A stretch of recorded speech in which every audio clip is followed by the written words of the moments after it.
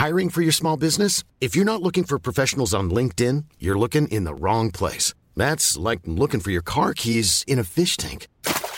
LinkedIn helps you hire professionals you can't find anywhere else, even those who aren't actively searching for a new job but might be open to the perfect role. In a given month, over 70% of LinkedIn users don't even visit other leading job sites. So start looking in the right place. With LinkedIn, you can hire professionals like a professional. Post your free job on linkedin.com/people today.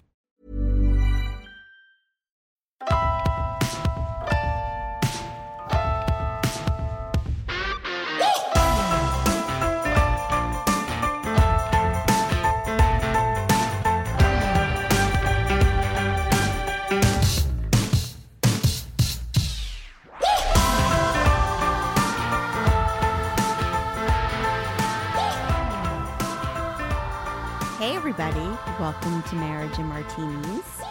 We have a special episode today. I am Danielle, and this is Amy Alpert, life coach Amy Alpert, however you want to say life it. Coach Amy. And this is the first time we've recorded a bunch of episodes, but I don't think we've been in person recording together. So nice. I know, you're in our new studio. Which is gorgeous. Thank you. But we haven't been able to be in person together recording, so this is really, really special. Yeah, I feel like the last time we recorded was at Zoom early COVID? Yep. Right in the beginning of COVID, I think we did an episode about how to survive COVID. Little yeah, did we know. yeah, exactly. We were like, the next 2 weeks are going to be really hard. So everyone buckle up. 14 days. Right. 14 days flatten the curve. Yeah. Here we are, 72 months later. I know. But actually, you do have a gorgeous space as a result of it. I Thank think you you. spent that time making a nice little homey spot. Yeah. I mean, it's not really homey. It's really like lots of energy and thanks. vibrant. Well, Adam pulled me in the other day. He's like, I've been decorating in here because we have all these shelves. You see how empty they are? Yeah. So I walk in and he has his baseball card collection and his Don Mattingly signed ball. And he's like, don't they look great in here? I'm like, you get that shit out of here right now. That does not fit the whole vibe. Right. But today we're talking about, you originally brought this book to me. You were reading it, and it's called Wintering. And the concept of it, definitely can relate to so many parts of your life. But obviously for all of us, it takes on kind of a new meaning now that we've all been quarantined and have had this joint experience of bunkering down and, sort of living a slow existence for a while. Now we're all kind of back into it, but it's written by Catherine May. And first of all, do you remember why you originally first read the book? Did you hear about it from somebody? Or? I think it came out last winter. Yeah. And it just totally touched a nerve. I was like, oh my God, I have to read this. First of all, I love cold weather, not freezing cold, but I love the cold. So, and it just had this beautiful cover, and the power of rest and retreat in difficult times, I think probably spoke to a lot of people. And a lot of us were, using the idea of being outdoors to deal with COVID for the whole summer and fall. And then we were anticipating, oh no, now we have winter. How are we going to survive COVID in the winter stuck indoors? So the book really spoke to that too, because I knew it was going to be a more difficult winter than usual. So there's this concept, there are two concepts, right? There's the concept of winter and then this concept of wintering that she talks about. Do you want to talk about those two different concepts that Catherine May is sort of presenting in her book? Yeah, so there's the season of winter, which we all experience together if we're all living in the Northeast or, certain parts of the world.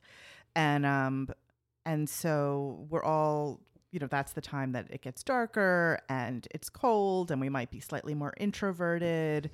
And, there's the whole coziness concept that comes in the wintertime and the fireplace and that sort of thing. So that's the one piece of wintering. And then there's the idea that we winter at various times of our life, and it could be in the middle of summer. It's, times when you feel, a little bit more disconnected from things. So she says, wintering is a season in the cold. It is a fallow period in life when you're cut off from the world, feeling rejected, sidelined, blocked from progress, or cast into the role of an outsider. And then she goes on about that. And basically that wintering is usually involuntary, lonely, and deeply painful, yet it is also inevitable. And so that's a lot of what she talks about. Like, we're all going to winter, but yet it's so isolating and you feel very alone, even though we're all going to go through it at some point in some way, maybe multiple winters throughout our life. And we were talking before about quarantine, and I think the difference of that is that there was this collective loneliness. There was this collective isolation, even though we all kind of felt like we were on our own little deserted islands and we had not much connection. I mean, except thank goodness for, Zoom and everything. But this is really one where you feel very much away from society. Like the world is going on and everyone is thriving and succeeding, and you are somehow failing alone in your, she talks about humiliation and how you feel the guilt of you being home doing whatever you're doing while the world is going on. There's definitely something that makes us feel like we have failed in a sense when we are wintering. Shame. And we fight against it, right? So she's saying we do two things. A lot of people fight the winter. We can't wait for the longer days. People hate the solstice, the shortest day of the year. And we sort of, we hate the lack of light. And I think what she's saying is, number one, we need to stop fighting the winter. If we embrace it and settle into it, it can be really beautiful and teach us so much. And then the same thing with wintering. We fight it and we try so hard not to immerse ourselves in that sadness, right? Because happiness is the ultimate to everybody and everyone's supposed to be happy. And so we fight it so much. And she's also saying, but we need to maybe settle into that too. Get used to that sadness and sort of embrace the period. So there's this parallel between being in the dead of winter and embracing it, and being in the dead of the loneliness of wintering and embracing it and all that can come of it. That's exactly right. Beautifully said. Oh, well, thank you so much. And I was going to talk a little bit about, my personal wintering, because one of the reasons why I was going to talk about mine, and I want everybody who's listening, of course, to think about a time when they've been wintering. It could have been postpartum depression, the loss of a loved one, not a failed relationship, but an end of a relationship or a loss of a relationship. A diagnosis, losing a job, getting rejected from your number one college or your number one job, or, just anything, any kind of rejection. All of those things can put us into a period of wintering where we retreat and we cut ourselves off, and we do feel this sort of humiliation. And I speak often of my OCD and how that really was a time of complete and total isolation for me from the world. I mean, really to a very radical extent, because I wouldn't talk on the phone. I wouldn't use the computer. You guys had to force me to leave the house and take a walk around the block. I was completely isolated and I fully felt like a failure, right? I had to leave my job. I moved out of living with Adam and moved back in with our mom and dad. You're my mom and dad. You came and helped, but there were very few people who I let in. It was you, mom, and dad, kind of. That was really it. Even Adam didn't really know the extent of what was going on. So I really was cut off from the world. And what was one thing I always think about during that time is how you physically changed. Like, how when you're freezing cold and you sort of wrap your arms around you and you sort of shrug into yourself, that was how you looked all the time. It was like you physically manifested that sort of wintering idea of just being like completely insular and into your in your own mind, which is really where you were. And I just remember that. Like I remember that visual of you just, being so Small, kind of. it's just sort of the way you would, if somebody looked at you, they would not know this exuberant person that you are. It was completely gone. Yeah, every aspect of me changed. Yeah. And I fully remember, first of all, I did not embrace the time at all. It felt like hell. Well, yeah. I mean, it felt like a personal hell, which it often can. And obviously, looking back now, I totally know what she's talking about. I mean, I learned so much from that period after the fact. Looking back in it, I think I was too close to it. I couldn't. But now I share it. I've learned from it. Others, I think, learn from it. And that's really what she's saying is that, we are less lonely if we talk about these periods of time and share them. And that's why she shares her period when she got very ill. But also I think you needed to get to that extreme level to get the help that you needed at the time. But you were open to it, and that was key. Like you were willing to go to therapists and go back on Medicaid. All the things that helped you come out of it, you were open to. Oh yeah, I wanted to get better. And I think there's two things, because we always say this too shall pass, right? That is a big statement. I remember our mom saying that to me so many times. People get it tattooed on them, and it's a very big phrase for people, this too shall pass. And of course it's usually true. But I think there's the other part of it where I think what Katherine May is saying, okay, this too shall pass, but we're in it now. What can we learn from it now? What can we embrace from it now? So there's those two sides of it. Okay, it won't last forever, thank goodness, because, no one wants to be in retreat and in hell forever. But there is something, if you sink into it, that can be learned and gotten from it. Well, to get back to the idea of the season of winter, one of the great things of the book is she goes and visits people in these very cold areas, people who have winters that are really dark and go on for a really long amount of time, and how they've built in these rituals and these things to make it more bearable. And I think that's sort of what it is. Like, we know winter's coming every year. So and we know we're going to winter at some point. So what are some things we can do to make it more tolerable? I mean, I know my daughter goes to school in Maine, and the kids there, they just don't let the cold stop them. They go outside, they do their things, they find a way to enjoy the weather. So it's sort of like, what can we do in anticipation of these to prepare for them, to, make it not so painful or lonely or isolating. Mm-hmm. Yeah, and she also says, you also know that in these periods, you're going to be lacking in certain things like vitamin D, and there are certain ways that you can bring that into your life, and, all the ways that you need to get the benefits of the sun and outdoors and everything when you don't have actual natural aspect of it. One thing that Katherine May talks about also is how going through our own wintering makes us so much more compassionate to other people.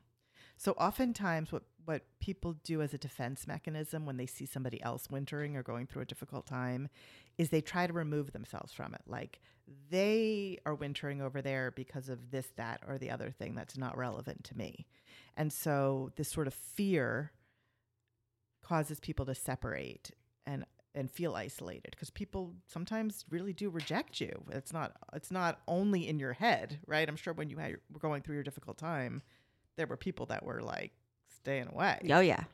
But the more we winter ourselves, the less fear I think we have, and the more compassion that we can have. So after you went through your difficult time, and certainly after I've gone through my difficult times, I think that I'm much more compassionate to people, and I feel less of a need to distinguish myself from them and separate myself from them. I more can say, oh, I know what you're going, I felt that, or something similar to that. Right. There's this absolute idea that once you have wintered yourself, I think, first of all, people bosses, CEOs, people who are in charge of others. I think it's important for them to have that compassion and maybe have that experience with wintering, because then, when other people are going through it, then you're more likely to give them the space and the leniency that they need in order to be able to have that time and take that time. But I also think that, in a community, if you're somebody who has wintered yourself and you know that somebody else is going through it, like you said, you're not as fearful of it. And I think about also the fact of, I think about Mia, who, Catherine May, it turns out, it is on the spectrum, the writer of the book. And she doesn't find out until adulthood. So there's this idea that, even though she wasn't wintering in the sense of being in her house and retreating, in her mind, when she always knew something was different about her, there was an isolation and a loneliness. And Mia really went through that too, more than we realized. So it can be something that's going on in your mind that you are feeling. Catherine May talks about the fact that when she was a young girl and she knew something was different about her, that there was this loneliness and this isolation and this humiliation and sense of almost failure of being different. And then when she found out, it was like, oh my God, thank goodness. And Mia often talks about that too. When we came to the height of, and Catherine May also talks about that with her son, that her 6-year-old son was not doing well at school. And he started kind of testing her, sort of like, are you going to take this seriously? What are you going to do? Or am I going to, are you going to help me? Or, and Mia was the same thing, that she had all this stuff going on in her mind for so long. She knew something was different. She knew there was an aspect of her that, separated her from her peers. When she was 15, she was diagnosed and we found out she's on the spectrum. But until that period of time, and until she said to us that she couldn't take it anymore, and she said, I need to know, there was that whole inner dialogue of wintering, right? Of retreating into yourself, feeling like you're cut off, even though she had to go and be a part of everything. And in some ways, that's kind of worse. She had to mask and all of this. There's no rest and retreat when you're masking. There's no rest and retreat when you're out there trying to fit in among people who are draining your energy. And I think that is part of the thing that, now I feel like Mia feels more like she can rest. Like now that we know. But for a long time, and I think that happens for a lot of people. A lot of people don't get ADHD diagnoses until they're, in adulthood, or mental illness diagnoses, or being on the spectrum, any of that. And that whole time, you're wintering, in a sense, in my opinion, inside your head. You feel isolated, you feel cut off, and you're scared to say anything. It's funny because when I think about my own personal wintering, one of them was when I had my daughter, which is supposed to be like, she was perfectly healthy. We didn't go through any traumatic things, as now that I've seen the world and I see how many things can go wrong. We were very, very lucky. But I was 29 years old, living in New York City, and I had to transition from like being a 29-year-old in the city where you're basically like having fun all the time to being a mom.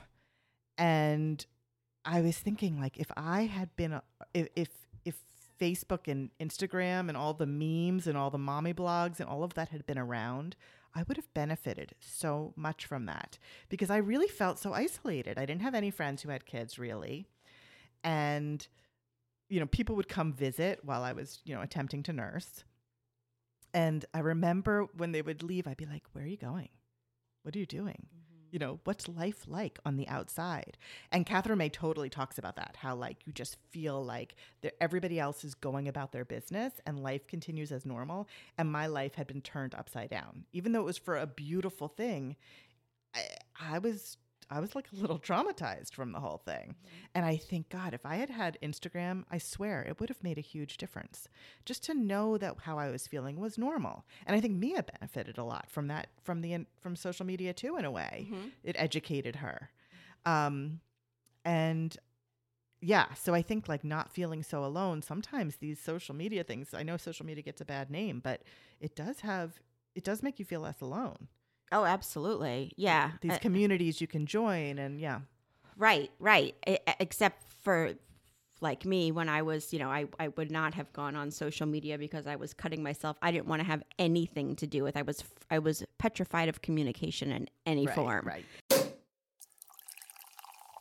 Hey everybody, Valentine's Day is coming up, and this is the perfect time to reconnect with your partner. Danielle and I have worked so hard on our marriage over the last few years, and it was this podcast that helped us communicate in a way that we've never done before. We've taken some of the best topics and compiled them into an easy-to-use Date Night Questions ebook so you too can reconnect with your partner just as we did. There's topics such as the story of us, which will remind you of why you fell in love in the first place.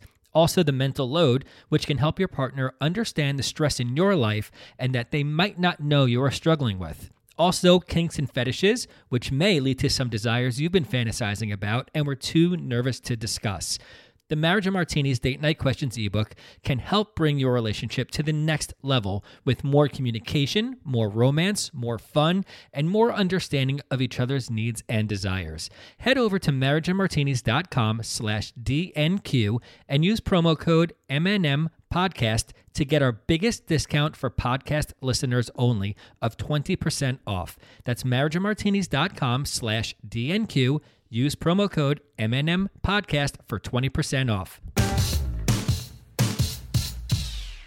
Just to point out, Danielle, you were talking about Mia. You sort of had to winter with her a little bit for a little while. Like, as her mother, you went through a hard time, as we all do when our kids go through hard times. And what I was thinking about is one of the things about wintering is it can really test your bravery and your courage. Like having conversations that you might not normally have, or, learning about things that you normally wouldn't have learned about that are scary or unknown or unfamiliar. Yeah, I had to make phone calls, like one after the other, and I fucking hate phone calls. And there was no other way to do it. I did. I did. There was no other way. And in some ways that was good. I mean, I hated it, but it was definitely totally out of my comfort zone, but there was no other way to do it. Yeah. And that's where I feel like community really helps too. Like, just getting the bravery, having people cheer you on, having people support you. Like when you make a phone call, you could text me right afterwards, or, I feel like that really helps. So I really feel like a lot of times when we go through these difficult times, we do have to be brave. And it's a big part of it. And I think then we can look back and be like, wow, I got through that. I always do. Don't you do you ever look back at some of those times? I mean, you were in the city during 9/11, which was another huge time that was sort of traumatizing for you because you were downtown when it all happened and everything. Talk about, having your first child and how that was. But do you ever look back and are like, damn, I did it. I actually, I got through it. Yeah. Yeah. I also, though, look back like I could have made things easier for myself if I had just talked to people. Yeah. Like, I think I've gotten much better at it since then. Well, I think us as a society, we've also come a long way. And as you said, a lot more, social media allows it to be a lot more out there. Right. I think there was something about that time period. Even with me, I feel like OCD has so much more is talked about with it. And it's not as the shame, I think, and the stigma are still very much there, but not nearly to the degree that it was when I was going through. Don't you think it's also like our kids' generation that are doing this? Like, they're pretty awesome that way. Like, there's a lot of open-mindedness. There's a lot of welcoming of what's different. I just feel like that generation is going to change things. Yeah, absolutely. Yeah, I know. I think about Mia with the episodes she did and the, her coming out episode and everything that, there is sort of this bravery with them that is so great. And also it really is, I think, a trickle effect or a, you know, domino effect in that for every person that does it, other people are going to talk about it. I mean, that's one thing with the podcast that we hear all the time is people say, oh my God, I had never admitted this to my husband or my wife or my friend, but I heard you do it. And I was like, okay, now I'm going to do it. So there is that, you know, the more people who do it, there's this sort of exponential growth of vulnerability that with every one person, okay, then you tell, you know, you're telling 8 people, let's say, in real life, not on a podcast. And then those 8 people are going and being like, oh my God, now I can open up. So I don't know. It ultimately, we want to be one of those people who makes it easier for everybody. And in the book, she talks about that. She talks about how like we can share our wintering experiences to help other people. You know, that's sort of like the passing down or passing up, however it ends up looking. Yeah, and I think that's so key. And I think a lot of like, especially our parents' generation, they're so secretive, you know, about bad things. Not everybody, but that's a common thing. Like people don't want anybody to know that their kid had, you know, a drug dependency. It's like they whisper, the whisper. Cancer. Yeah, it's the whisper. Yeah. And I think that's so sad because they're all going through it. Right. And yet they can't help each other. They can't learn from each other. They can't, like, you know, now if something were to happen to me, I'd be like, oh, yeah, my friend went through that. I'm going to reach out to her. But if my friend didn't tell anybody. Right. I just recently saw a meme that was like, you know, our parents' generation, you know, they're like, you know, sneaking off to the therapist and making sure parking around the corner so that nobody sees their car or whatever. And we wake up and we're like, well, my therapist said. Totally. It's such taking a different selfies in front of the therapist. Right. Door. I literally have a shirt that said it's on my way to therapy. Like, I'm like, proud. Here I am. Yeah. So, yeah, absolutely. I think that the aspect of, you know, the vulnerability of it all is so important, and showing our kids that is so important. And as a society, we really do. We fight those emotions so hard. And especially where we live, I don't know about you, but I mean, anybody you talk to in our area, we're in New Jersey, and the winters, you know, do get cold. I mean, now things are changing and the weather is just weird, but there is this sense of you walk around and everybody's like, ugh, it's dark so early, you know, or, oh my God, it's freezing outside. Everything is negative about it. Nobody is like, oh yay, you know, streetlights are on, time to go home, and, you know, time to like get into bed and snuggle and with my book or whatever, because we're such a go. That's the speed we're used to.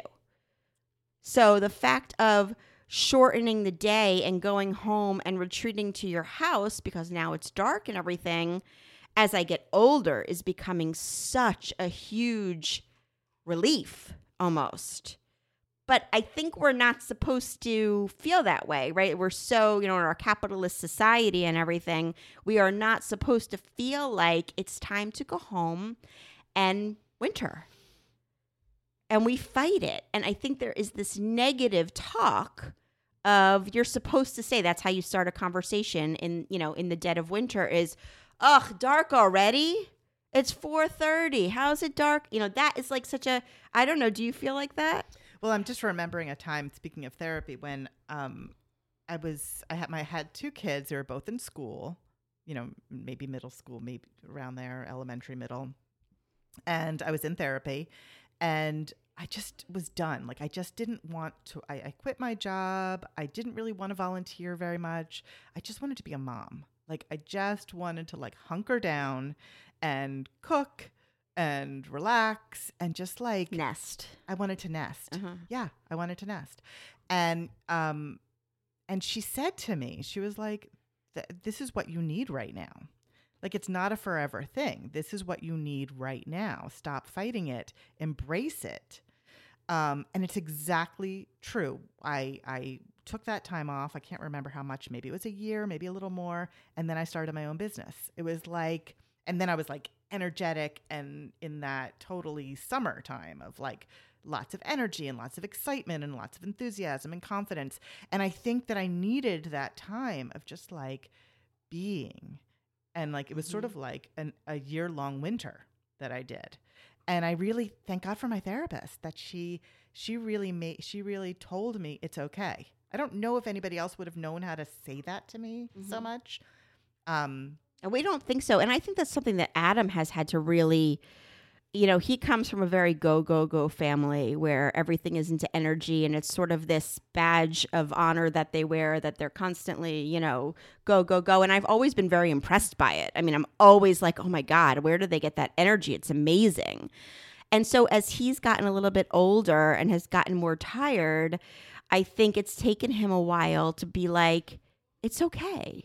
It's okay to just, that I'm not doing all the time. And I think that is something, just like with any other strength or anything else that we have to get used to, I think we're not used to it. And so it takes practice. It's also scary for people. Like for me when I slowed down and was just home, there's a lot more time to think.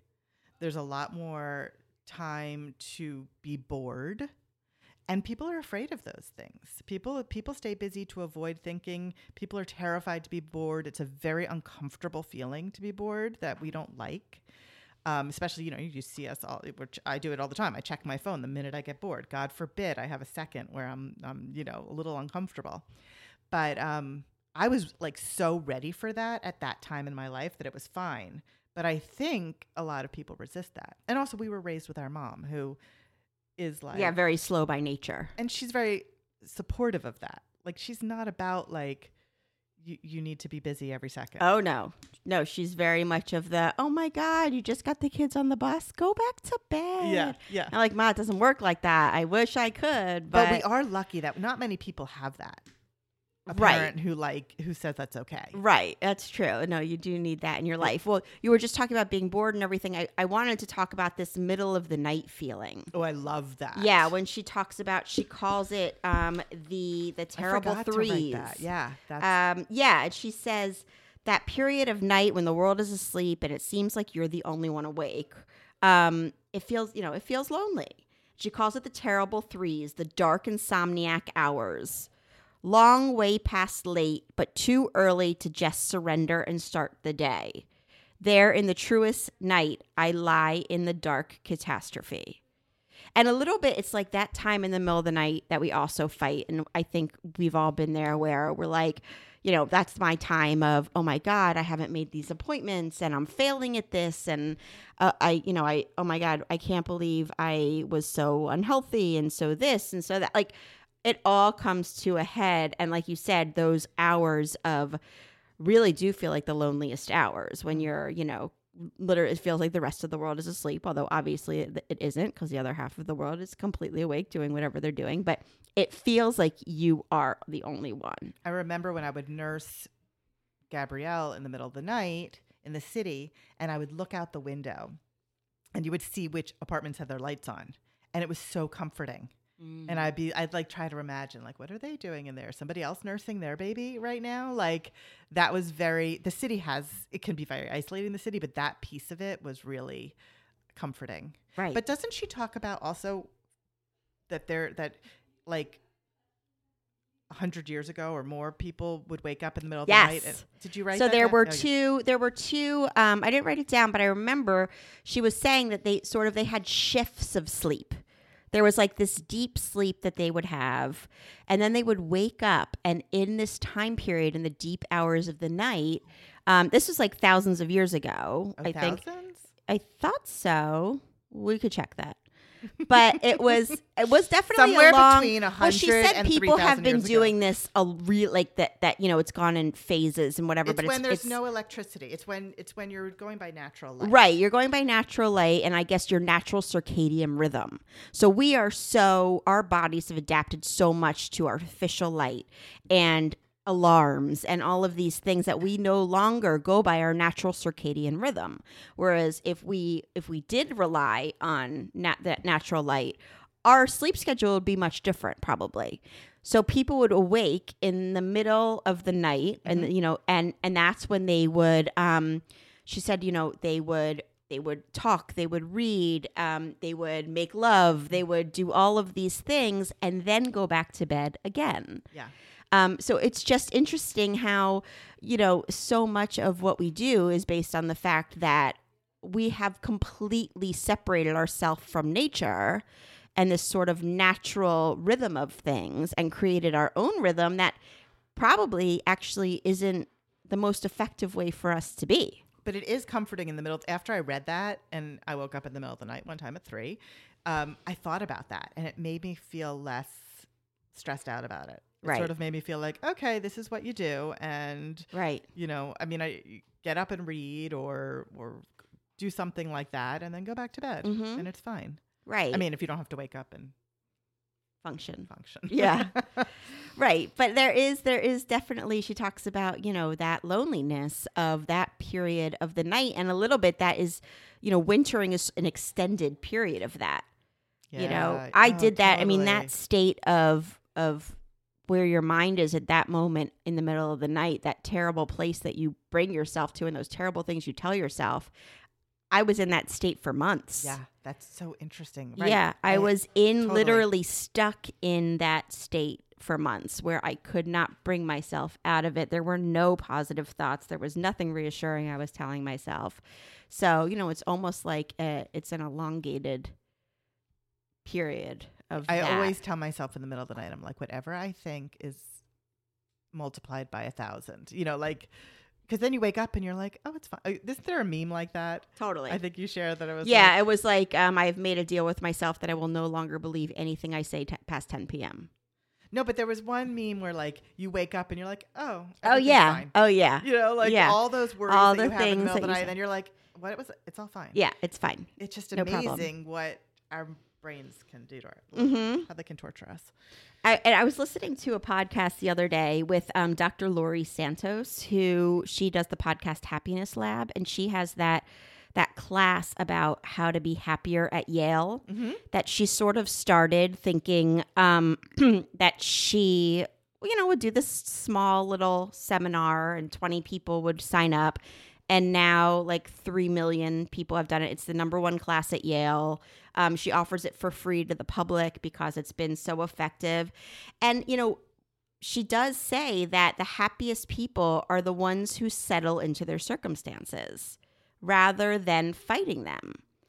And if we could all sort of do that, like I think about now, I'm sort of like, oh my God, yeah, I've always fought these long days and these short days. I have always been like, ugh, I hate getting bundled and I hate going into the cold and but now I feel like, I don't know, I have a different sense of it, I guess, as I'm getting older and slowing down a little bit. But I fully now have a different sense of, I don't know, I want to embrace this. I don't want to wish away the winter months.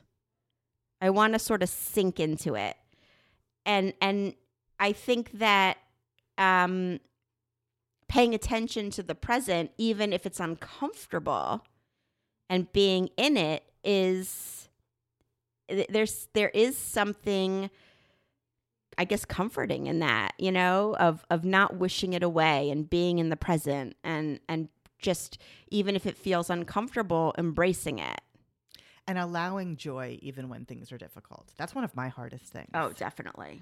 Like it's okay to laugh. Yeah.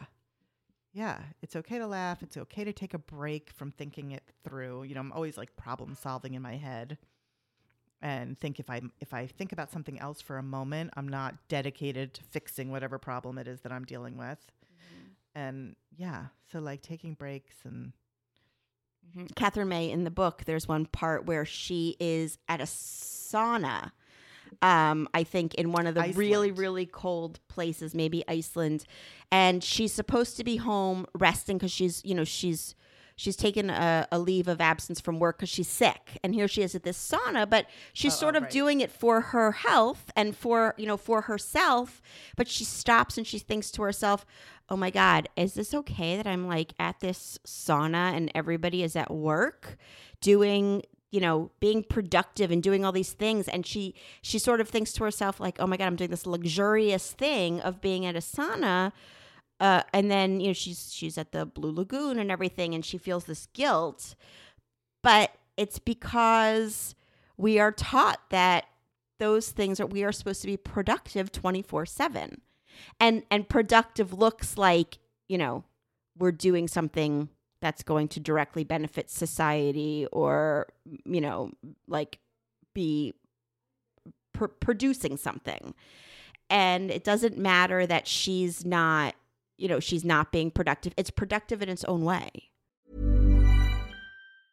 Hiring for your small business? If you're not looking for professionals on LinkedIn, you're looking in the wrong place. That's like looking for your car keys in a fish tank. LinkedIn helps you hire professionals you can't find anywhere else, even those who aren't actively searching for a new job but might be open to the perfect role. In a given month, over 70% of LinkedIn users don't even visit other leading job sites. So start looking in the right place. With LinkedIn, you can hire professionals like a professional. Post your free job on linkedin.com/people today. So that reminds me of the Danish word, that hygge, if we're saying it right.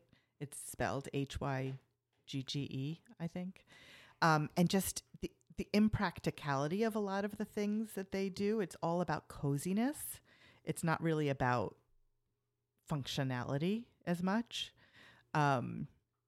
Just having a really comfortable and safe environment where everything is just warm and cozy, and you think of like knitting and tea and fireplaces and Reading. Yeah. and And wool. togetherness. Yeah. A lot of families is a Danish word, right? And a lot of families once a week will do hygge. We'll get together, and they have a special place in their house, and they light candles, and it's almost sort of like this ritual. Oh, that's nice. I did an episode with the Danish way of parenting, Eben Sandal, and she spoke a lot about it, and how she lives in Denmark, and they're one of the they're like the second happiest country on the planet. Granted, they have like 3.5 million people, and we have like 360 million people in our country, so it's a very small place. It's just different. But their whole thing is to be comfortable, and it's about being offline is the biggest thing. No electronics. That is really the biggest thing of hygge, is that you are not supposed to have your screens anywhere in sight. So, there's no interruption, there's no disruption, and that is so hard. It's like Shabbat, sort of how we're supposed to do Shabbat. Right. Yeah, it's kind of, yeah. And it's credited, hygge is credited for Denmark's number 2 spot in the Happiness Research Institute ranking of the world's happiest country. The concept of hygge is primarily associated with Denmark and is usually cited as part of the country's soul. It's like the soul of the country, or an explanation for how people who live in such a wintry climate for much of the year can stay so fulfilled. So they don't fight the winter. Right. They really sink into it, and it becomes part of the soul of their culture. I love that. I mean, we fight it so hard here. We fight sadness. We fight winter. We fight, rest and relaxation and all of those things. Like, I think so many people in our society wear productivity and, 4 a.m. wake ups, not to sit by the fire and have coffee and read, but to head to the gym, or to get that work done first, or whatever it is, to meal prep, instead of embracing it as a quiet time, which I'm not saying one is right and one is wrong. I'm just saying, I think that there's not the guilt associated with waking up at 4 to go to the gym or whatever, but there is the guilt associated with waking up for that and sitting by the fire and reading. Well, I think what we learn from nature is that there's a time for everything, right? Like, so sometimes we're in that like energetic, creative, active time, and sometimes we're in a more quiet, introverted space. So I think that we just need, sometimes I think people just are one or the other, and I'm not sure that is necessarily what we should be trying to find some sort of balance in all of that. Mm-hmm. And that's what I mean, it's true. Like, religion can help this whole idea of Shabbat, for the Jewish Sabbath is Friday night to Saturday night. And so that's been, it doesn't work for me per se, but the idea of it is great, that you sort of just spend time with your family and you don't work, but the definition of work has changed over the years. But, things like that, like not checking your phone, not doing your work emails, all of that during that time is that seems like a really smart thing to do because you're building it into your life. So every week you get a break. Yeah, well, we definitely as a society have to be better about separating our work life and our regular life. And I think now more than ever, it's so hard because so many of us are working from home. Well, I'm reading a book now, which we could talk about another time, but I just started it, and it's all about how work from home does not solve the problem if we're still expected to, be productive all the time. If it doesn't really give flexibility except for the commute, but they're monitoring your every move when you're working from home. Some people don't feel like they have better balance working from home. So that's not the final solution. Like, there are ways that we can make working from home actually work for people and be a good thing beyond just getting rid of the commute. Right. I wanted to end on the fact of, a lot of this, we think about summer and warm weather and everything, and how, all I need is a day by the beach and the sun, and, it's so healing, and the vitamin D and the this and the that. But these aspects of winter and wintering also have huge healing powers. They're very, very healing. And so in some sense, the fact of embracing this winter and this cold is productive because there is healing happening. And, after all, like she says, you apply ice to a joint after an awkward fall. Why not do the same thing to life? This leads her, she does ice swimming and teeth chattering, but invigorating exercise. And you see now, it's kind of becoming trendy. You see these celebrities who do these ice baths in the morning. And I actually, for the past year, Adam gets really annoyed because he gets in the shower in the morning and it's freezing because if I've showered first, which isn't often. But I have turned, for the last 30 seconds of my shower, I turn it freezing. And I love it. It feels so it's terrifying when I'm about to do it and everything. And it's like when I'm in it, I can't wait for it to end. But I get out and I feel so good, And it's so funny. I listened to an interview with, what's her name from the Avengers? What is her name? Hold on. Oh, Brie Larson. She wakes up in the morning and does an ice bath every morning. And she's, and she's freezing. And, you're out, the same thing when you're out in the cold and it's bitter cold or whatever. And she does this ice bath to start her day. And then she says, whatever happens to me throughout that day, I say to myself, at least I'm not in that fucking ice bath. But she writes in the book about Catherine May meets somebody who has, I don't know if it's depression, and she does an ice swim every day and it's helped her. Mm-hmm. She went off of her medication. Wow. Like, it just did something to her brain to, I don't think everybody should necessarily do that, but it does. I think that it has tremendous healing properties going into the ice cold. And I would love to do that. I probably would never actually go in. Mm-hmm. Do you think you would if you were in? Well, I've done cold plunges before, but like at the bathhouse. But so these people are freezing cold, right? They drive to the beach from their house. They get out of their car. They're freezing cold walking to the beach. There's icicles in the water. Mm-hmm. And then they jump into the water. And Catherine does this, Catherine May, and she knows if her thumb joint starts to hurt, that's when she's getting close to hypothermia and she needs to get out. How long did she stay in for? Do you remember? I think it's is it 15 minutes? I don't know. 15 minutes? I'm not good with numbers. Well, I do know there are people who do an ice bath for up to 20 minutes. Like, that there are people who will say, I think the regular time is like you do it for 2 minutes, but there are people who do it for 20 minutes. Oh, wow. So this is what she says about depression.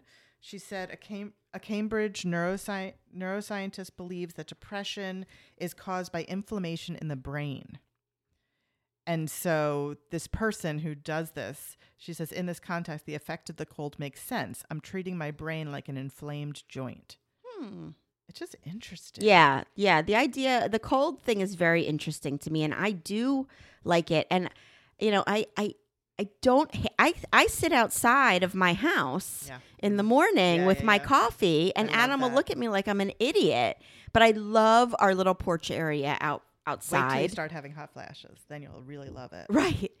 But I have embraced it in the past year or so in a way that I didn't used to. And it's lovely. Like, I just love it. So I don't know. So I just feel like if we can look at it all sort of as its own kind of healing, not in the same sense of, being productive in the sense of that we're not producing anything and the days are shorter and we're resting more and whatever, but it is still productive because it is healing and it is readying us for the next phase of life. And that has to be enough sometimes. So, I just hope that people will embrace it more. And, I think with this book, she's saying it's okay and she's giving us permission that we need, right? And we need that permission. The book itself, I don't know if you found this when you read it, but I've read it twice now. It is like you have to sort of settle in to read it. Mm-hmm. It's not, full of firecrackers, like it's written in a very gentle, beautiful, poetic kind of way, very descriptive, a lot of nature references. I mean, she's clearly much more in touch with nature than I am because there's a lot of words in here I didn't know. Mm-hmm. So it almost like slows your pulse down a little bit just sitting and reading the book. I think she does a beautiful job of like mirroring that in her writing style. Right. Yeah. I feel like there's no like climax to the book or right. It's sort of a, I don't want to say monotone, but it has a rhythm to it that's sort of very even. Mm-hmm. But really nice. Yeah. So I don't know. I'm glad you had me. I'm so happy you read it. Yeah. I think this is not something that I even could have read 5 years ago. I would have been like, I can't even, when does it speed up? Mm-hmm. But I really am, I'm sure quarantine has something to do with this, but I really am settling into the slower side of life. Well, when COVID first started and the quarantine first started, you were nuts. You were so unhappy about it. Yeah. And you're totally, you totally adapted. Yeah, I was nuts. I was really, really worried. Well, especially, I have Ian, my middle son is very, he does not do well with downtime and everything. Right. That makes it harder too. Yeah. So, with the kids and everything. But I mean, everything I think in the past few years for me has slowed down. I mean, just in life, which has been a really good thing. I even see, I wrote down one of the things I noticed is that even Adam and my fighting style has slowed, right? I say we used to have these like microwave fights, these like very quick, very, very intense fights and then sort of go our separate ways and pretend like everything was okay, but then we'd come back and have another microwave. Now we're having like crock pot fights. Oh my God, I think you have to coin that phrase. Okay. That makes so much sense. Yeah, well now we have these like slow simmers that feel really, really hard to get through. Like we're sort of, rather than denying what the other person is going through, we're sort of trying to sit in it and really talk it out. Actually, Adam's been he's really the one who started that.